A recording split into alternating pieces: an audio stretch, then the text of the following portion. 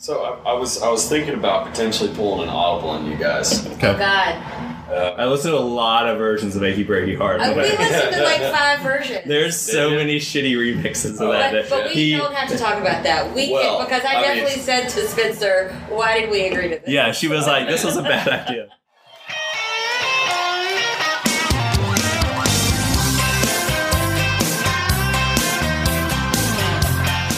Hi, this is Rachel. Hey, this is Spencer. And this is Neon Boots, the 90s country music podcast. And today our guest is Dylan Earl. He's in town tonight for a show at Slim, so you won't be able to see that, but hopefully you've seen it previewed on our Instagram stories with my obnoxious graphics and all that. He'll be making his way around here, again, I'm sure, because he's played Raleigh a lot. Thanks for joining us while you're in town, Dylan. Damn fun to be here. Before we get into your backstory of how you've been involved in 90s country, on this particular tour, you've had a song that has been a 90s country song as part of the tour. This is one reserved for future guests, so we didn't want to make this the sole focus of Dylan's time. Yeah. I appreciate you giving me the time to talk about it. And I'm really excited that you guys are going to visit this more thoroughly because I think it deserves all the time in the world. There's a little song by a fella named Sting, formerly of The Police. I don't know if you've ever heard of him or not. But anyhow, we kind of, I guess, picked this up on the tour at some point, and I was very resistant to it. And at some point heading out west, I think we were in Kansas, like maybe the first day of the West Coast run back in March. And it came on, and I was like, you got to get this shit off the radio. I can't take it. And by the time we get to Utah, I'm like, damn, all right, let's get you on and get out to California. Now I'm in love with it, you know? So it's just a good old divorce tune, you know, by our old friend Sting. Anyhow, it's a spectacular song that does cross over the country, and I believe it did ride the country charts for a little while. What really legitimizes it and kind of creates it as a sort of catalyst in the whole what is country music thing is that Toby Keith did cover it. I believe he had moderate success with it, in which Sting also sings in that version too. So y'all go ahead and give that a listen out there. I'm So Happy I Can't Stop Crying by Sting, but more importantly, be sure to watch the video. Oh, yes. It's going to be your favorite thing to talk about at the next party you're at. Give it a listen, and then there will be a whole nother episode in which it will be featured at some point in the future, and I'm kind of jealous that I don't get to sit there with y'all. All right. Yeah, so we already told Saman a while back that we would reserve that for him, because basically as soon as we talked about doing this with him, he was like, I can't do it now, but please save this song for me. And he sent the video, and I don't remember this song at all. And I was like, what the fuck is going on? The first, the YouTube still was like Sting with like the flock of seagulls hair, which is a new thing that I don't remember, and like kind of like a chin goatee thing. Yeah, he was clearly going through some shit, you know? You said it was a song about divorce. Yeah, he was trying to figure out who he was and how to identify with the person formerly known as Sting and futurely also known as Sting. So he was in a pretty perplexing situation, I'd say. Brought him to some artistic heights, though, I must say. We believe it was like one of his weird passion projects that he just kind of forced through and was like, fuck all you producers and shit, this is going to be the next big thing. And everyone's like, oh God, dude, this might be the end of Sting. And somehow he survived it. You know, it's weird as hell. I'm pretty sure there was a pretty high budget on that video too, with all the effects they had going on. So yeah, it's a must-see video. We'll talk about it more later on, I'm sure, but I'm really glad you appreciate it as much as we do. It might be Sting's opus. I'm not sure. I've watched that listened to it more than any other Sting or Police song in recent months. I'll say that. I'm not sure. In recent months. Yeah, that's true. I think we might have come across it because someone that we knew that we used to care about said that the Police was an awful band. And so that's why we think they used to. No, I'm kidding. We still love our friends even when they're wrong. I like how in the Wikipedia version of this too, it said that Sting only agreed to let Toby Keith cover it as Sting could play bass and sing vocals on it with him. Like, he needed some shit. He's like, hey man, I need a gig, so like, I'll let you cover this song, but you gotta let me play on it too. Like, do you think Sting said the same thing whenever they did that cover song? Oh God. You gotta stop being pregnant for getting things. I gotta stop being pregnant and my brain working. When the Notorious B.I.G. died, and I'll Be Watching You. Yes, and he required that he sing on that with all of them. Maybe he definitely got some street cred from that. Yeah, maybe that's just his MO, is to be like, yes, you can play my song as long as I get to play it. As long as I'm you. still on it, and then I can drop 2 checks and stuff. Exactly. Yeah, exactly. Yeah, pretty smart. God, I can talk about that song for hours. Yeah, Okay, I was about to say. we've got our first tangent out of the way. So, in terms of growing up in the 90s, around 90s country, you grew up in Louisiana, right? Mm-hmm. But live in Arkansas now? Yeah, I grew up in Lake Charles, Louisiana for the first 15 years of my life until '05, and Katrina and Rita were coming through and something north. Got you. And how did 90s country tie into that? Oh, man, shit. I don't even know where to start. I can't even remember the first pair of boots I had. I just have to thank my mom, I guess.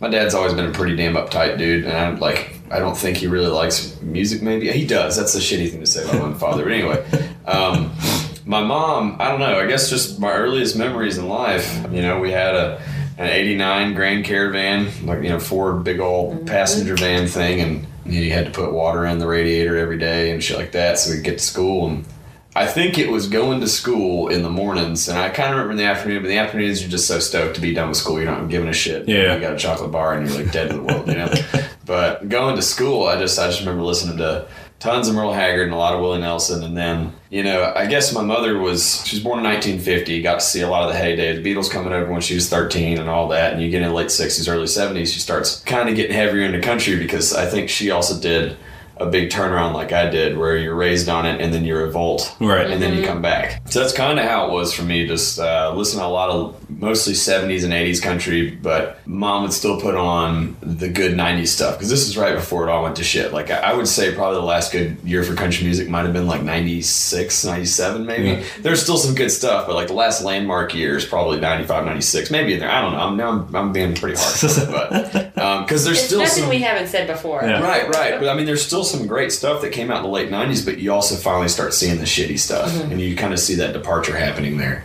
But yeah, we listened to Dwight and a lot of Alan Jackson and a little bit of Travis Tritt, strutting his fine ass around.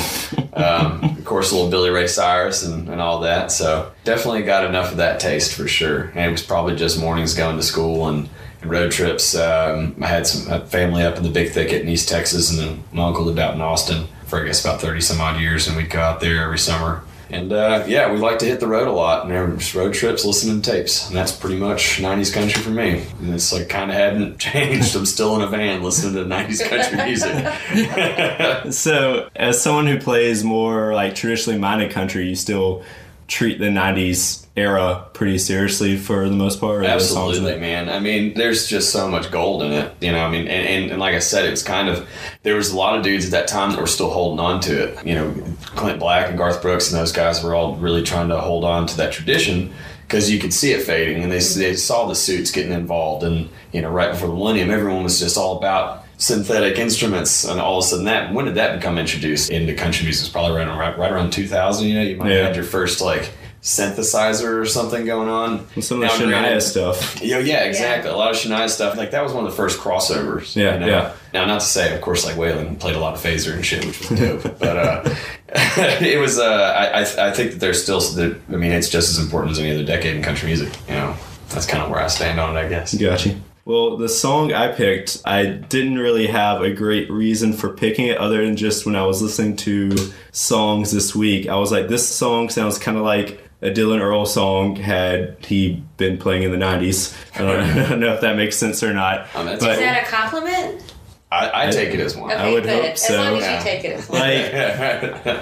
I mean, not that the song you picked, Dylan, is ridiculous, but it's a little ridiculous. It is. So I was thinking of one more kind of your style. That's not necessarily how we've done things most of the time, but for some reason just was one of the songs. But I picked Brooks and Dunn's My Next Broken Heart, which was actually the first song they ever wrote. It was their second single on their first album. The two of them wrote together with Don Cook, who ended up being the producer for them for a long time. And I read this story about it today where they got together, they just moved to Nashville. They apparently were living in a log cabin that John and June Cash had let them stay in, which is pretty badass and seems to be kind of like a endorsement of you should be in Nashville doing things. Mm-hmm. The story that Ronnie Dunn was saying was basically like he had the shuffle and melody, and then Don had the idea, I guess, of like the song concept, and then at the end of the day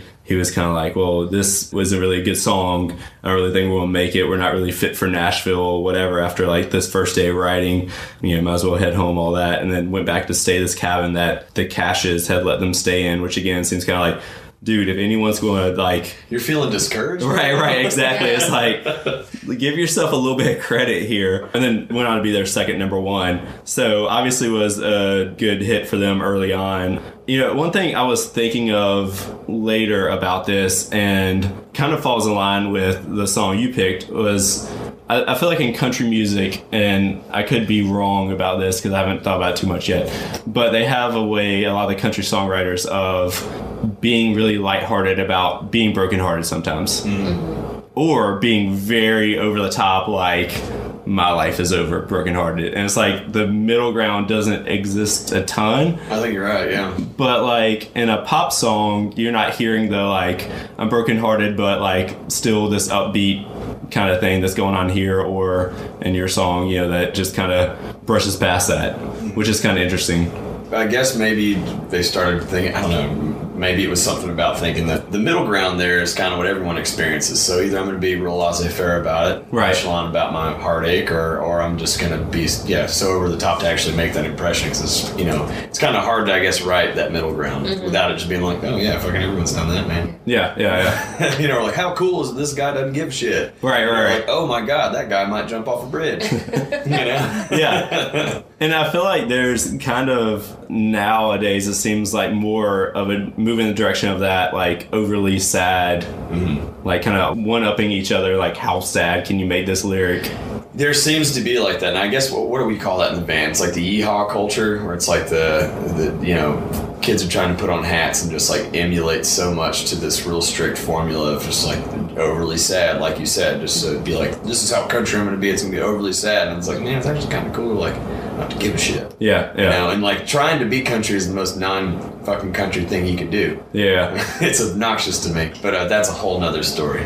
Well, there's this song, I don't know if you're familiar with Joshua Ray Walker. Yeah. I mean, I think like 2 different times we were scheduled to do shows together, and I had to bounce on one, and he had to bounce on one or something like that. Yeah, I really dig his new album. I do too, but there's a song on there, Keep. Are you familiar with that one? I think so. Where it starts out, I laid in bed for an hour a day trying to die of natural causes. In case the Lord forgot to take me in my sleep, I grew tired of waiting, exacerbated, I rolled off my mattress in a heap. That's the saddest fucking shit. Yeah. It's like... You and your fucking sad song, Spencer. I love it. It's just like... That's the peak. He was trying to die of natural causes. Like, what the fuck? Like, yeah. In case the Lord forgot to take me in my sleep. It's like, dude, you are peaking on the sad, like, my life is terrible shit right there. Which, I mean, I'm not against, but... No, I'm not at all against it either. I feel like there's a tasteful way of doing it and a poetic way of doing it. Right. And like that's poetry. Oh, yeah. 100%. Joshua Ray Walker is A+ in my book. Yeah. 100%. I guess the times I'm weary of is whenever people use that shtick or that type of idea just so obviously. Right. And you're just like, come on, like, you're a trust fund kid. What do you got to be sad about? Right. Yeah. Like, what are you worried about in this world? Yeah. I don't know. I ain't going to start it. Yeah, we'd hate to go on any tangents here.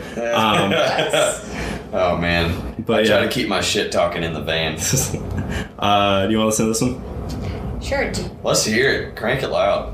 You picked me up, you shot me down, stepping out all over town, drove me back to drinking in this bar. I found myself a brand new friend. I'm headed down that road again. I'm working on my next broken heart.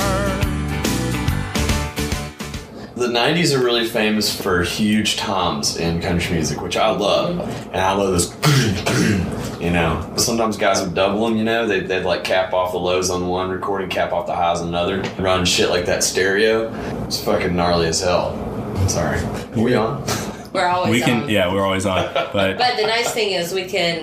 we can and do edit the shit out of Right. stuff. Well, we'll get into it. Yeah. Yeah, so we've talked about this before whenever we've gone down a Casey Musgraves black hole, like we tend to do. This song is on the Brooks and Dunn reboot with John Party, and I realized I didn't know who John Party was, but Spencer, what song did you say? What stupid song? The Dirt on My Boots song? Yeah, the Dharma Boots And that you love. We've brought that up before, but I did a search today to remind myself who he was and realized that he has a new song out with another country singer called Thomas Rhett, and the song is Ain't Nothing That a Beer Can't Fix. I'm so glad you saved that. That was perfect timing. Ain't nothing that a beer can't fix. I wish that I could have a beer right now. Sorry. God damn. This segment brought to you by Ham's Tall Boys. Born in the land of sky blue waters. So Hams, good. call us. Hams can fix anything, but the song is just one of those like songs of summer, catchy as hell. It's got whistling, it's got harmonies. I don't know what else you need in a country song, but both of those guys, I think, play what is like modern shitty country music.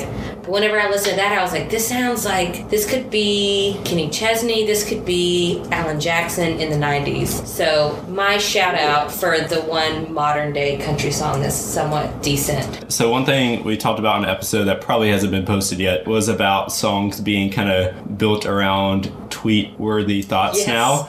Is there more than a tweet-worthy thought to this, or is it basically just like It's ramble just- about some bullshit and then... It's a string of tweets for sure. Does it have the normal pop country bingo checklist of tailgates, tight blue jeans, God, an old Hank song, dirt roads? Actually, no, and Windows that's down. I think that's why I like it because it doesn't have all of those things. I was trying to look up the lyrics. I'm looking at the lyrics now, and there's definitely like There's you're on a lake and you're fishing, and you're watching your team losing that championship ring, and everything's obviously going bad because you need Right. that beer. You and your girl had a fight. You're all alone at the party. You want to dance with somebody.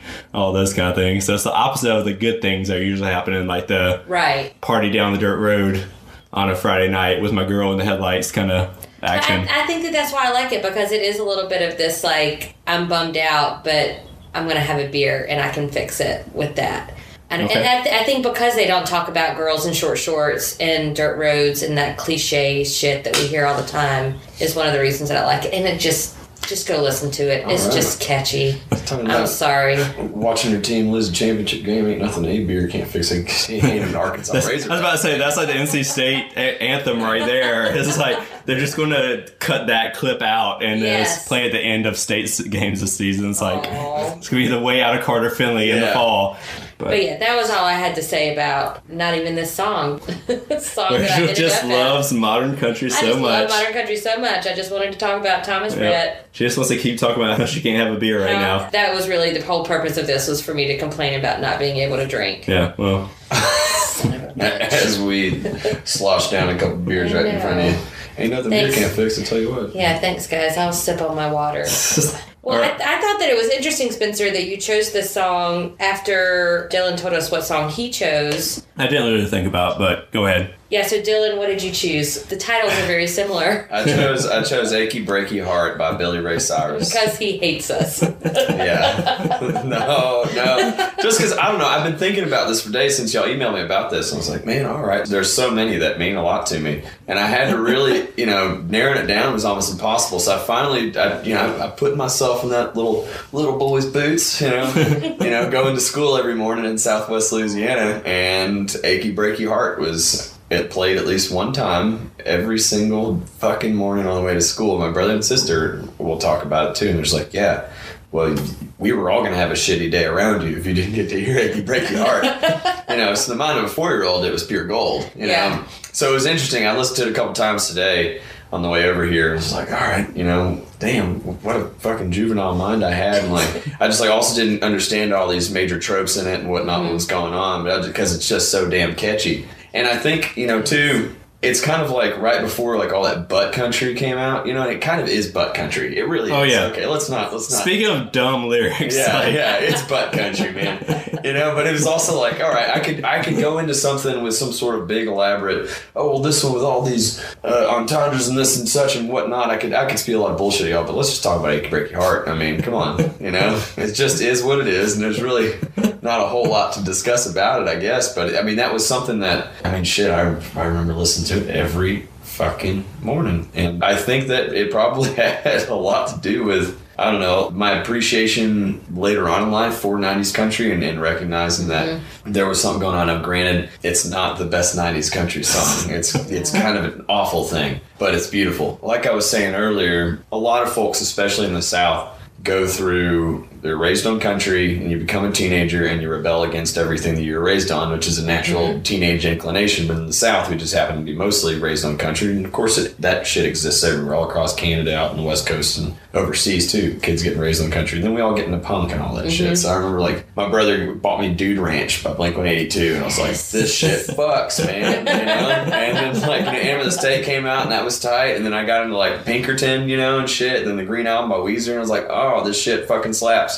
And Blue Album and shit. That was great. I was a big Weezer nerd. Oh my god. Did I Same, love Weezer. me too. Yeah, dude, I was a Weezer freak. I think I was a Weezer freak for Halloween one year. But I went through like the whole thing, and I was getting into rock and roll, and I think at some point my brother also bought me No Depression by Uncle Tupelo. I think that was the first one that steered me back a little bit. So I was like, oh shit, like, because also folks of our age, when we started revolting was around 2003, when country music just started turning into total shit. Yeah. You know, so it was like, it wasn't totally an uncalled for thing, because if George Strait, you know, was still slapping hits around, which, I mean, I guess he always has been, but in a more popular, visible area, then I think we might not have all strayed away so far. But I think that No Depression by Uncle Tupelo brought me back, and then the Drive-By Truckers, I became a huge DBT fan, and still am. I think that they're some of the best writers of the Southern thing, not to take one of their own phrases, but they describe the Southern thing in this beautiful way that I think is just nothing but the truth. But anyway, that's what kind of brought me back, and then so I started digging into the really old stuff that I remember my mom put me on, and then finally, nowadays, I think it's really only been probably in the last 5-6 years that I've really started taking 90s country seriously again, because I just kind of had it guilty by association with all this other shit. But I mean, you know, we played Dwight Yoakam so much and everything, but I guess I just imagine that as 80s, like, you know, and I don't see a lot of those stars that were kind of going out in the 90s as 90s. I just associate 80s with them, you know. Yeah. My mental timing is all askew, I suppose, but well, and I think that we and some of our guests struggle with that, because I think what I would say is the stuff that's the best about the 90s is usually the early 90s, which has a lot of overlap with 80s stuff. I mean, since I am a rule follower here, it is quite often that people suggest a song and I'm like, nope, sorry, that was released in 88. So, Spencer, I think that you were watching some video with the dance moves. Oh, so let us ask you this question, because this is a thing that Spencer doesn't remember, but everybody else who grew up in North Carolina in the 90s took line dancing as part of their gym class. Was that a thing in Louisiana? I think it was probably in certain parts. Unfortunately, it was never a part of my curriculum. Aw, but that is, what a I mean, bummer. It's South Louisiana. I mean, not most of the folks. I mean, there's still a lot of people down there who don't even speak English. So I would not doubt that wasn't present somewhere. But holy shit, where'd you go to school? Well, that's what it first came up on the episode with BJ. Yeah. With BJ Barr. It's been like throughout this whole time we've been doing this. But that's been a recurrent thing that a lot of our guests have. Did BJ learn line dancing too? He did. Yeah. In Reedsville? In Reedsville, North Carolina. And I think what he said was that they learned different to dance, this song, it was to Achy Breaky Heart. Yeah. Oh, no. Yeah, it was like the Boot Scootin' Boogie to Achy Breaky Heart. I almost chose Boot Scootin' Boogie. That's a good one. Because it was for me, it was Achy Breaky Heart and Boot Scootin' Boogie. You really want those line dances songs. Oh, man. I know. Maybe there's some part of my life that I'm missing that I just never had this wonderful... You didn't get to take it in gym class growing up. So I looked back in my elementary school yearbooks, which were a thing. I've still got mine. And I didn't see any photos or evidence of this. And also asked my mom, and she was like, I don't remember that. And she subbed at elementary school a lot when I was growing up. They also could just be like, hey, nerd, go play with the calculator because you're never going to get this at all. Like, don't worry, no one's going to have to dance with you. Like, you'll be good. Just do some... That's the great thing about line dancing is you do it with everybody. Yeah, well. Whatever. Well, I almost chose that one, but...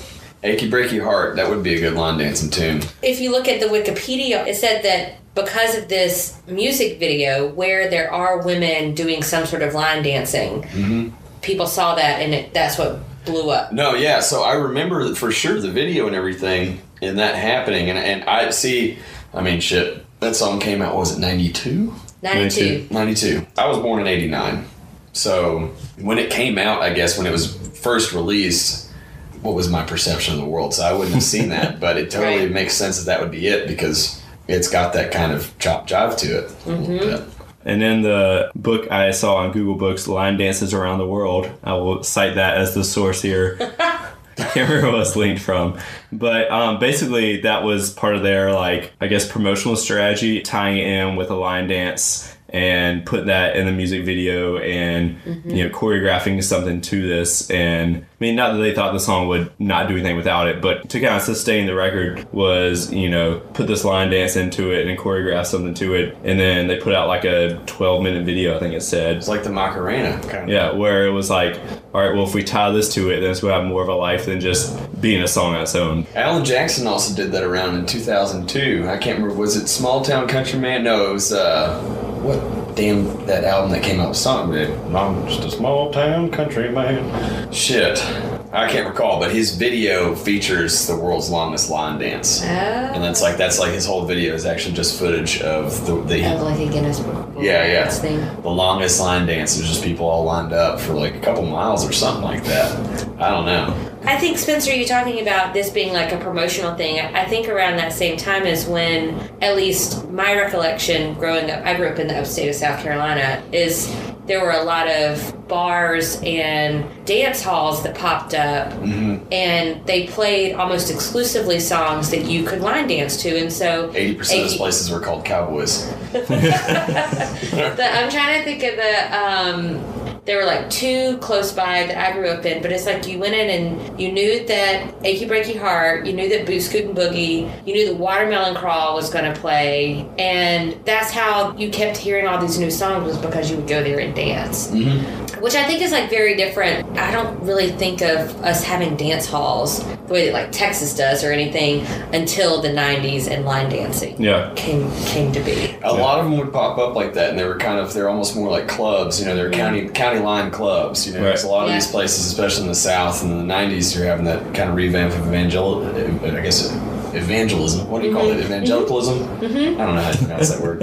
Anyhow, people were shutting down, you know, creating liquor ordinances in town and whatnot. So there's all these, you know, aluminum-sided buildings out in town where people go out and dance and whatnot. Scuffletown. There we go. Because Scuffletown looked like that. It was a metal building, but it was... Big old gravel parking lot. That's exactly what it was. Exactly what it was. So it was like country line dancing most nights, but then sometimes they would close the line dancing and have like teenage dance parties. So you were cool if your parents let you stay late after the line dancing. Whoa. Were you cool? No, hell no, I was not. All right. Which are cool. Turns out we all realized that none of us were cool. Are we going to force our listeners to listen to a clip? Force? This is a wonderful experience, I would have to say. Are we going to play the original version? The regular one, yeah. Okay, play the original. You can tell my arms go back into the farm. You can tell my feet to hit the floor. Or you can tell my lips to tell my fingertips they won't be reaching out for you no more. Don't tell my heart, my achy, breaky heart, I just don't think he'd understand. And if you tell my heart, my achy, breaky heart, he might blow up and kill his man. So while the song was playing, Dylan, you were talking about it took you back to a VHS you had? Yes. There was a VHS tape my mom had, the Billy Ray Cyrus VHS tape. And I remember popping in at certain times and it'd just be on in the house. And I'm having fleeting memories of this. And I'm a huge VHS nerd. I don't have an empty shelf in my house that's not just VHSs, you know. And a lot of VCRs around as well. But, because, that way you have it. Anyway, I remember this one specific tape that my mom had, and it featured the video on it, and there was a couple live songs from some big mega concert, probably like the Houston Rodeo or some shit, you know. There was that, and there was a couple of, it was like Billy Ray Cyrus in his hometown. He's still a good old boy, you know. He's driving around in his old, you know, his grandpappy's truck and whatnot, and talking about, oh man, I grew up around here. I used to ride my bikes with my buddies around here. I smoked cigarettes in the ditch over there and shit like that, you know. I don't think he ever said that. But, you know, you get my drift. But that's where I've seen the line dancing from. It's from that VHS. You better believe it. We'll have to find that on eBay somewhere. Well, we also listened to a little bit of the version of this that came out a year before under the title Don't Tell My Heart, recorded by the Marcy Brothers, who you don't remember because they didn't really do anything at all notable. One of them apparently is in Brad Paisley's band now, but they put it out and it sounds really pretty similar. So they did the first version of it? Yeah, so originally it was slated to be recorded by the Oak Ridge Boys, but then their lead singer said he didn't like the words achy breaky. And that dude blew it. yeah, exactly. Some other band member in this interview was like, yeah, we fucked up. I can't imagine what an Oak Ridge Boys version of this. Oh no, me neither. But like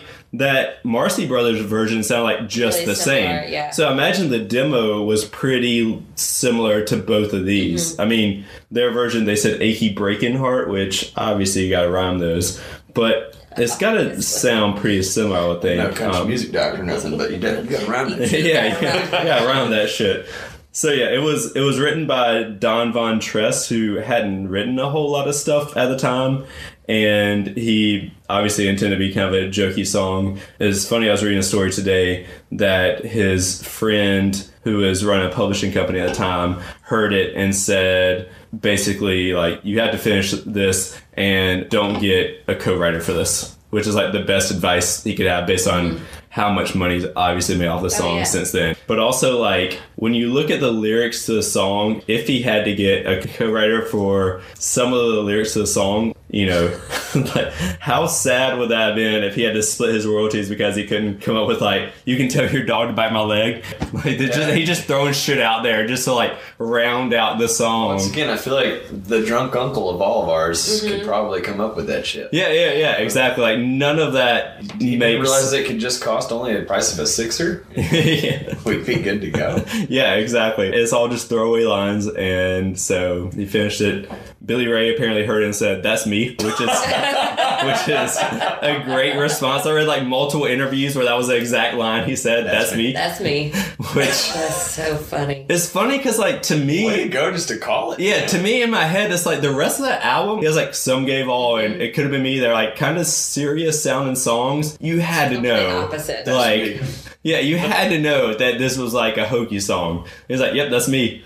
Which maybe he was just like so aware to be like, yeah, I need to make some money off this shit. Like, you know, I can capitalize on this. Because imagine if that song wasn't on that album, where would Billy Ray Cyrus be now? We'd probably have no Miley Cyrus. I mean, holy shit. Yeah, I mean, it. According to what I read, was the last single to sell in the double digits of millions. It sold 11 million-ish copies, which I'm not sure how they track that now digitally. And they were having a hard time keeping it pressed in enough quantities to like supply all the retailers for a while. And then at some point they stopped selling the singles because they were afraid of cannibalizing album sales, and they still want to sell the album. And so they cut off selling singles. So yeah, like without the song, Billy Ray wouldn't be, I don't think, on the map. But it makes me wonder. We get in their Old Town Road. You know? I know. Well, but it makes me wonder. It's one of those things of like, okay, was Billy Ray Cyrus just like, yeah, this is me, or was this actually like planned? Because like I think that the same kind of stuff has happened with Miley Cyrus, where people like talk crap about the different kind of phases that she's gone through. But I think that everything that she has ever done has been very calculated. And it makes me wonder if, like, Billy Ray Cyrus was like that, too, or if he just got lucky. I feel like maybe the 90s country was, like, the last bastion of Wild West Music Row. You know, where there's actually people having real conversations with other people and kind of old school type of promoting. Where nowadays, it's all an algorithm because the internet exists. Right. So you've got to be so incredibly calculated in how you release things and how to do it. I mean, it's a bunch of shit that I don't fucking know, and I've been doing this shit I'll be doing it forever. But, you know, it's like, it's just such a strange world out there. And I guess in modern times, you got to be so damn calculated. But then it's just kind of like you grab whatever came at you and you put it on some shit and you went out there firing from the hip and you toured. You know, and then hopefully the radio DJs would play it. Yeah. There was no internet to get it out there, you know. It was just hopefully you had old boys, you know, leaning up against their truck, putting it on. But, man, check out this old shit I heard the other day, you know. And, like, that's how people heard your records. And he may have figured out, like, as he went, you know, like, he's obviously kept living off this song. Like, I was playing, before you came over, Dylan, some of the 3 remixes that were on an album he put out, like, 25 years later, I think. Where there was a Spanglish version and I think he called it a Muscle Shoals version with Ronnie Millsap. Yeah, and Ronnie then Millsap. a more kind of like dance remix version. Speaking of kind of a creepy dude.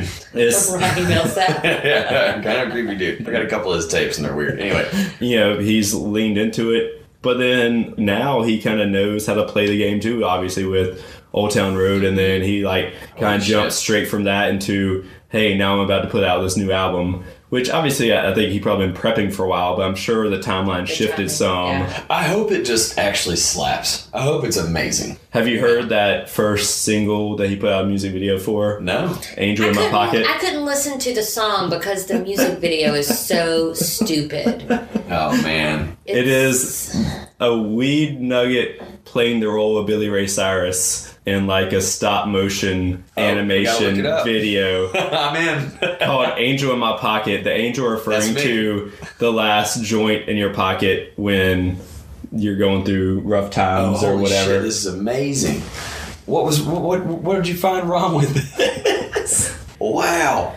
So this one talking. So my brother is married to a wonderful young lady who works for the Jim Henson Company, and so at some point when I can afford this, I'm totally making some shitty stop motion music videos like that. Something I'd really love to do, and that's amazing. That's a weed nugget that's dressed like Billy Ray Cyrus. Yes. Oh my Lanta. I couldn't tell you what the song sounded like because I was so distracted by the disturbingness of it. Reminded me of either California Raisins or like the chicken McNuggets like from the 90s. Yes. But a weed nugget instead and like higher quality. I mean, that's the California Nuggets now, you know? Yeah, dude. I'm into it, man. I'm totally into that shit. Because that's the kind of fucking weird we need in this world. You know, like he really could have sold out and done something super chowny, which is a word that we can discuss in a bit. But he could have done something real chowny. And this is like funny chowny, which is kind of like, all right, like, way to go not to give a fuck. Well, I do. Yeah, he definitely signed off on that shit. It's funny to me, as much as he's like pop country of the 90s with this song obviously being it, there's like still this part of him that's like he's staying on the fringes of what's okay. Like how many artists of the Nashville mainstream, even that are, you know, kind of washed up past the prime like him, would have done something with Lil Nas X or, you know, would have done a video like this. Like, he just, like, doesn't really give a fuck. Person that comes to mind. And, right. And I love the way that Snoop Dogg don't give a fuck. Or Willie Nelson seems to not, well, he's always not giving a fuck, and it's been amazing. Right. Yeah, and especially now, he's, like, old enough that he's like, what the fuck? Dude, you're just, like, at that, oh, man, that's, like, I'm actually looking forward to being that old, man. Because it's like, dang, I can do whatever the fuck I want. You know? But yeah, I don't think that there's anybody that was so popular mainstream and then just doesn't give a fuck now. Yeah. But is still actually, like, doing stuff. Because we were talking about Smash Mouth earlier. They obviously don't give a fuck. But they also aren't, like... They have to give enough of a fuck to make money. Whereas Billy Ray probably made so much fucking money off this song. He doesn't really have to give a fuck. I was looking here, and it's like, it topped in several countries. It was the first country single to be certified as platinum since Islands in the Stream with Kenny Rogers and Dolly Parton. Which slaps so hard. Yesterday was mine and my husband's anniversary. We completely forgot. But that was our first dance. At least you both forgot. We both forgot. But that reminded me of the conversation that we had on our first episode where we were talking about Billy Ray Cyrus touring and opening for Dolly Parton whenever he released this album. Yeah. And what? Mm-hmm. That's whip ass. Yeah. But I mean, apparently there were rumors about them being a thing. And he was really, like, upset and offended, and she was like, honey, that shit sells albums, it's okay. So Yeah, so he Dolly learned is this. so fucking cool, man. yeah. He learned this marketing shit. Like, he picked up on And the that's way. what I'm saying. Like, I think that their relationship with Dolly Parton probably has a lot to do with Miley Cyrus's ability to, like, market herself, because Dolly Parton is still hot as shit now. She's fine as hell. After, I was thinking more trying to hold it musically, back. but I yeah, was that trying to hold it back. In multiple ways. in so many ways. She still got it. I'll tell you what. Well, I'm sorry that we're recording here instead of my house, because I have like 5 Dolly Parton prints and things hanging You around. have you wouldn't be able to 5 less focus. since I was I around. know, right? Fucking, now I'm looking to interior decorate my van, and I think that's just what I need. Yeah. Well, he is Good for touring Dolly. again soon. He's playing Franklin, North Carolina. Was the closest, I think, sometime in August. That's like way the fuck over, like above Georgia, Oh, okay. North Carolina. I was So like, I don't even know where that is. yeah, that's why. So, Road trip. Nope. Oh, is it on the way to Dollywood? Oh, maybe for that. I don't care Yeah. enough about Billy Ray to drive like 5 hours. Maybe if we can do it on the way to someplace. Yeah, maybe Yeah. so. You Any want to talk about yours? We can. What you got? I'm excited about that. Well, so Dylan, I Googled you before. Am I Googleable? Is that a verb? Everyone is Googleable. It I just guess you're depends right. on That what was a stupid you. question. I've Googled Yeah. myself. Well, But like because in high school and if stuff. I'm stuck on, if I can't choose a song, or if there's nothing that like particularly inspires me at that moment, I'd try to find something that connects back to whoever our guest is. So that's why I Googled you. Okay. And that's how I learned that you were from Lake Charles. Mm-hmm. And so then I Googled to see who else was from Lake Charles. Tight. And I came up with Lucinda. Cindy Williams. That's Yeah. right. I was wondering if that was going back there. All right. So, of course, Lucinda is one of those that we've talked about this stuff before of like, these are people that were active and popular in the 90s, but they were not this mainstream country. They were doing this early Americana type stuff. So instead of doing a Lucinda song like her original stuff, I went with the Mary Chapin Carpenter version of Passionate Kisses, which came out in 1993. The album came out in 92. The album came out in 92. The single came out in 93. Lucinda's version came out in 88. So I like the song. I loved it as a Lucinda Williams song. This is also, Lucinda is my husband's first old lady crush, is how he describes her. Oh, yeah. Right on. And she re-released her self-titled album a few years ago, the one that has Passionate Kisses on it. And I bought him that album that was signed by her. Splurged a little bit for my boo. Well, that one also has The Night's Too Long, which Patty Loveless recorded, and then Change the Locks that Tom Petty did. So had some songs that made some headway with other artists too. Yeah. I didn't realize until looking this up that this won her Best Country Song Grammy in '94, which is when Mary Chapin Carpenter won it for Best Female Country Vocal performance. Yeah. Which she was dominating that shit in the early 90s, apparently. She won it 4 years in a row. She did. Well, and so this was on her album, Come On, Come On, that had... I've got that on tape in my Honda back home. Oh, yeah. You better believe it. It had I Feel Lucky, which we haven't talked about that one yet, but I was thinking about doing it one time. That album, the Mary Chapin Carpenter album, also has... A duet with Joe Diffie? Thank Is that you. where you're going That's with this? where I was going with that. Perfect. Our man Joe. Our man Saint Joe. Lots of connections there in the big spider web of 90s country music. Yeah, and she won 2 Best Female Country Vocal Performance awards off that one album, which is pretty crazy. I don't really know that album itself that well, but apparently it was like huge. I mean, it sold almost 3 million copies. Had a ton, I think 6 singles she put off of there, which is pretty crazy. And obviously won her some Grammys. I think this was the 3rd single from it, peaked at number 4. But her version sounds pretty... It's really similar to Lucinda's version. The one thing that I do like about the Mary Chapin Carpenter version, I think it's the 3rd verse, where there's a line that's like, it's my right. And Lucinda is kind of going down with it as she's singing it. But Mary Chapin Carpenter like shouts it, and it's very much like Lady Power type of feeling, a bit more so than Lucinda's version. Do you want to listen to a little clippy clip? Absolutely. Absolutely. Do I want too much? Am I going overboard to want that touch? I shout it out to the night. Give me what I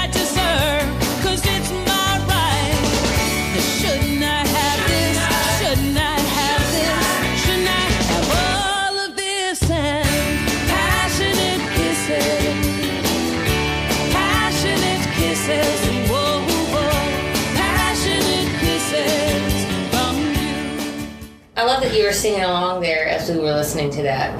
Oh, I hope so. Sorry. No, I think it's funny because I always wonder, like, as a musician, you know, you hear stuff and you sing along, and would you ever be inspired to, like, cover this? Oh, fuck yeah.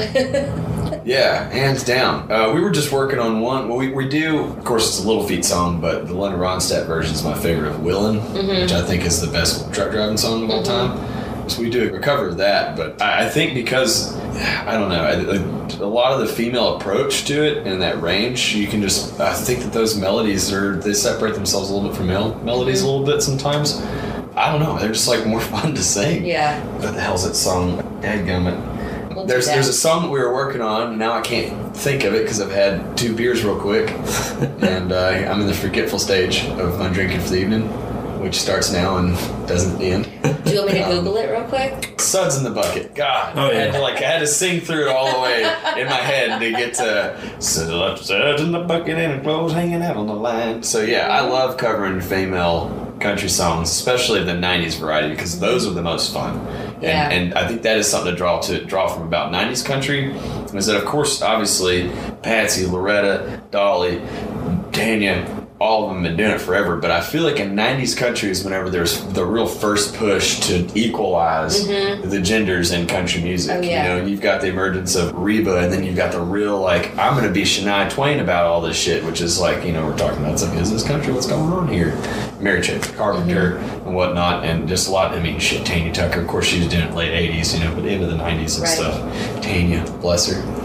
God, I got to meet Tanya Tucker last summer. It was cool as hell. Yeah, she was doing a one-off in Norway, and we were over touring in Norway, and we did this festival with her. She shows up, like, we see her play during the day and shit, can't really talk to her. It turns out we're actually staying in the same hotel. We walk in the hotel lobby, and the bar's supposed to have been closed. We didn't expect it to be open, so we're like, fuck, the hotel bar's gonna be closed when we get back. All right, cool. Anyway, we get back, but Tanya Tucker's sitting there with this other guy. Porter McClister is a shit-hot guitar player out of Nashville. They're old friends, and she's sitting down at this table with, like, 5 tequila shots in front of her and, like, a plate of limes and a plate of salt and just, like, a handful of American Spirit cigarettes. You know? It's just like... She's like buying in bulk when she's there. Like, is there a Costco she stumbled upon? I think it was just like the bar was closed and she got back, and they probably, it was like, it's fucking Tanya Tucker, you open the fucking bar. Yeah. You know, and some Norwegian kid I never heard of was like, okay, sure. You know, like, went along with it, but it was pretty whip ass, man. She did the splits. We were talking to her a lot about Glenn Campbell because we were holding an Arkansas flag. We kind of, well, they had 2 stages out there.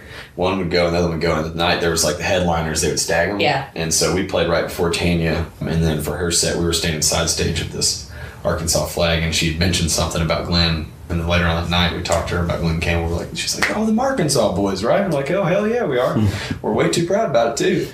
But anyway, she started telling us about how Glenn Campbell was the love of her life and all that. She's just like, yeah, we just didn't really realize it until we're both married to other people. But, you know, we had this conversation about, like, damn, we really blew it with each other. And we were just like, why the fuck are you telling us this? Yeah. This is amazing.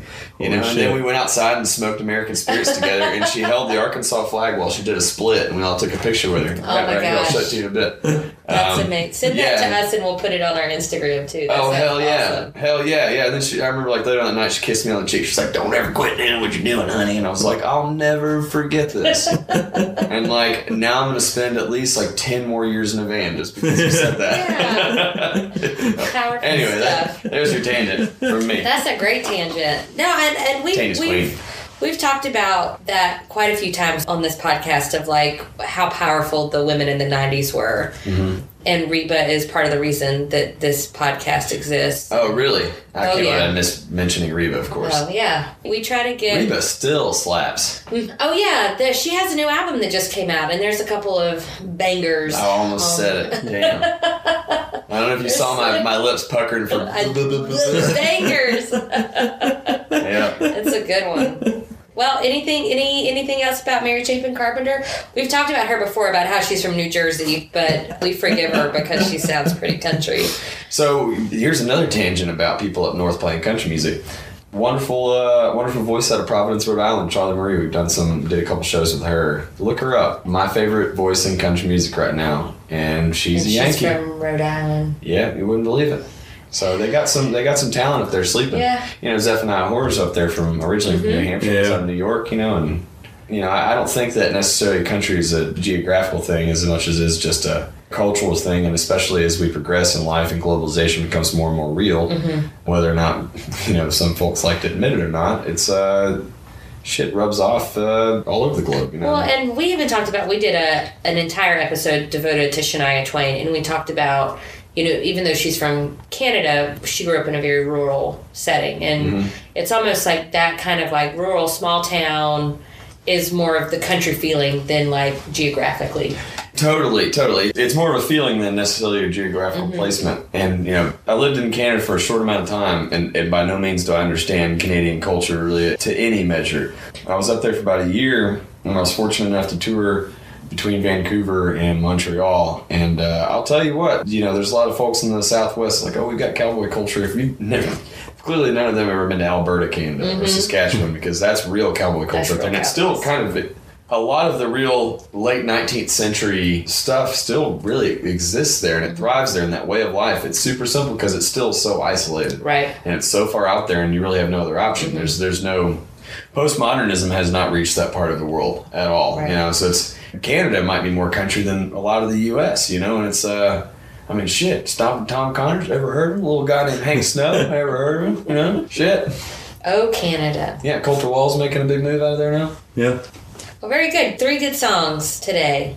I had a damn fine time, Thanks. We were up in Greenville last night, and it was good. Excited as hell, as just all fucking hell, excuse me, to be here in Raleigh. I don't know. This is my favorite town in the Eastern Time Zone. One of my favorite places in the world, and I'm not sure what water I drank 6 years ago, my first time I ever came through here before, but I'm kind of obsessed with North Carolina and Raleigh. So yeah, all right. Like you said earlier at the beginning of this thing, you'll see us again. So speaking of, what do you have coming up? We'll be putting this up later this summer. You have a big news coming later this summer, I guess. Or I guess it's not news, but... Yeah, I mean, it'll be news to me, whenever it goes down. But we're putting out, it'll be my second full-length album, putting out on August 2nd. I did, I have that EP and that first full-length, and this will be the second full-length.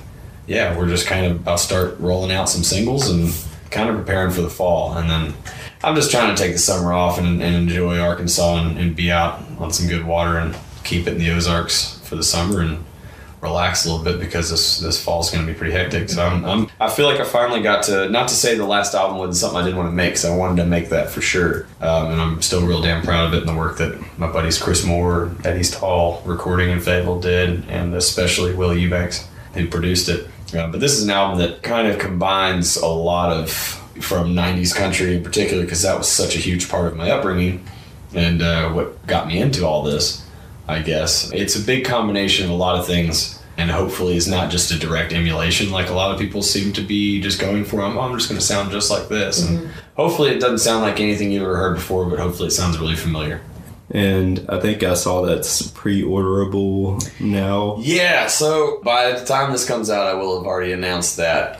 It's on the website and everything. I just built everything, and so people are starting to find it, but I haven't made the official announcement.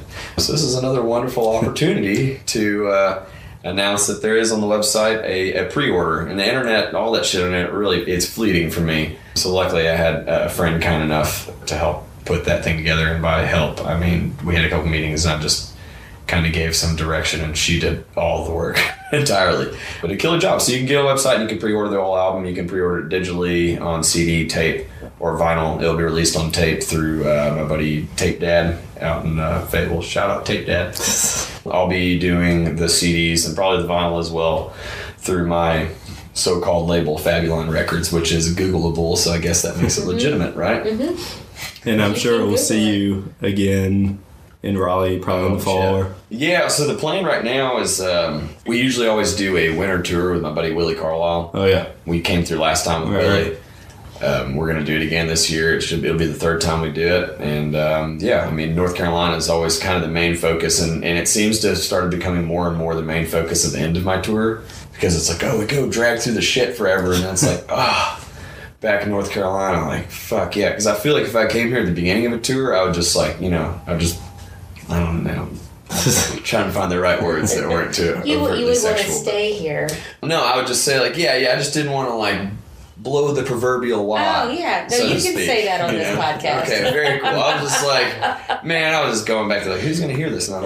Yeah, so we always save North Carolina for last, and I plan on being out here again with Willie because he loved it so much whenever he came out here with us. And we're talking about bringing our northern pals, the Mallet Brothers, down.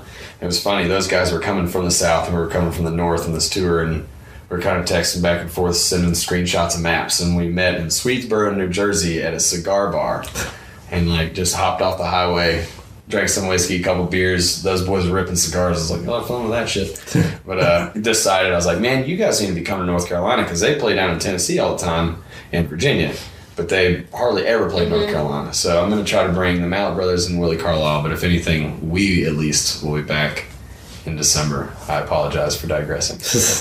Well, I think it was the last date you played with Willie Carlisle here. We were talking about, actually on the episode Blue Cactus, I think, where sometimes songs bumming you out so much. Like I'd been listening to the New Country Beat record a lot, like the week of that show or whatever. Okay. And it just like was like really resonating or whatever. And I was like, I just don't know if I want to go see that live because like it's just like really resonating right now. Like I just think I'm good with like just being at home and not being out in a public place and being like that bummed out about some of these songs because some of them are like really fucking bummers. Like, Oh yeah, man.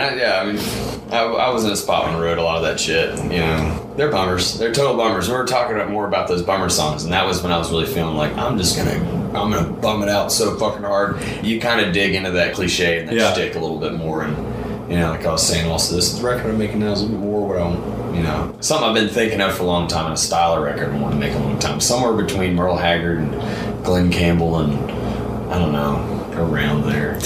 You know, but you know that album we're still really damn proud of it, and I'm glad that it still has a little bit of weight to it. oh yeah, I'm that's mostly great. glad that people enjoy it and get something from it and don't see it just as an emulation or a shtick, like I was saying. So Yeah. thank you. I'm glad it bummed you out. Is what I'm trying to say.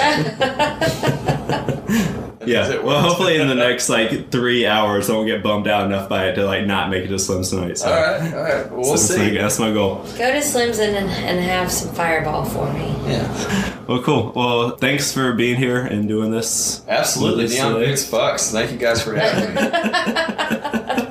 That'll be like we'll use that as a pool quote. Yeah, we're Please. gonna Neon Boots Fucks. We're just gonna play Dylan that Girl. clip. It just does. You know, I'm not here to talk your ear off about it, but it does.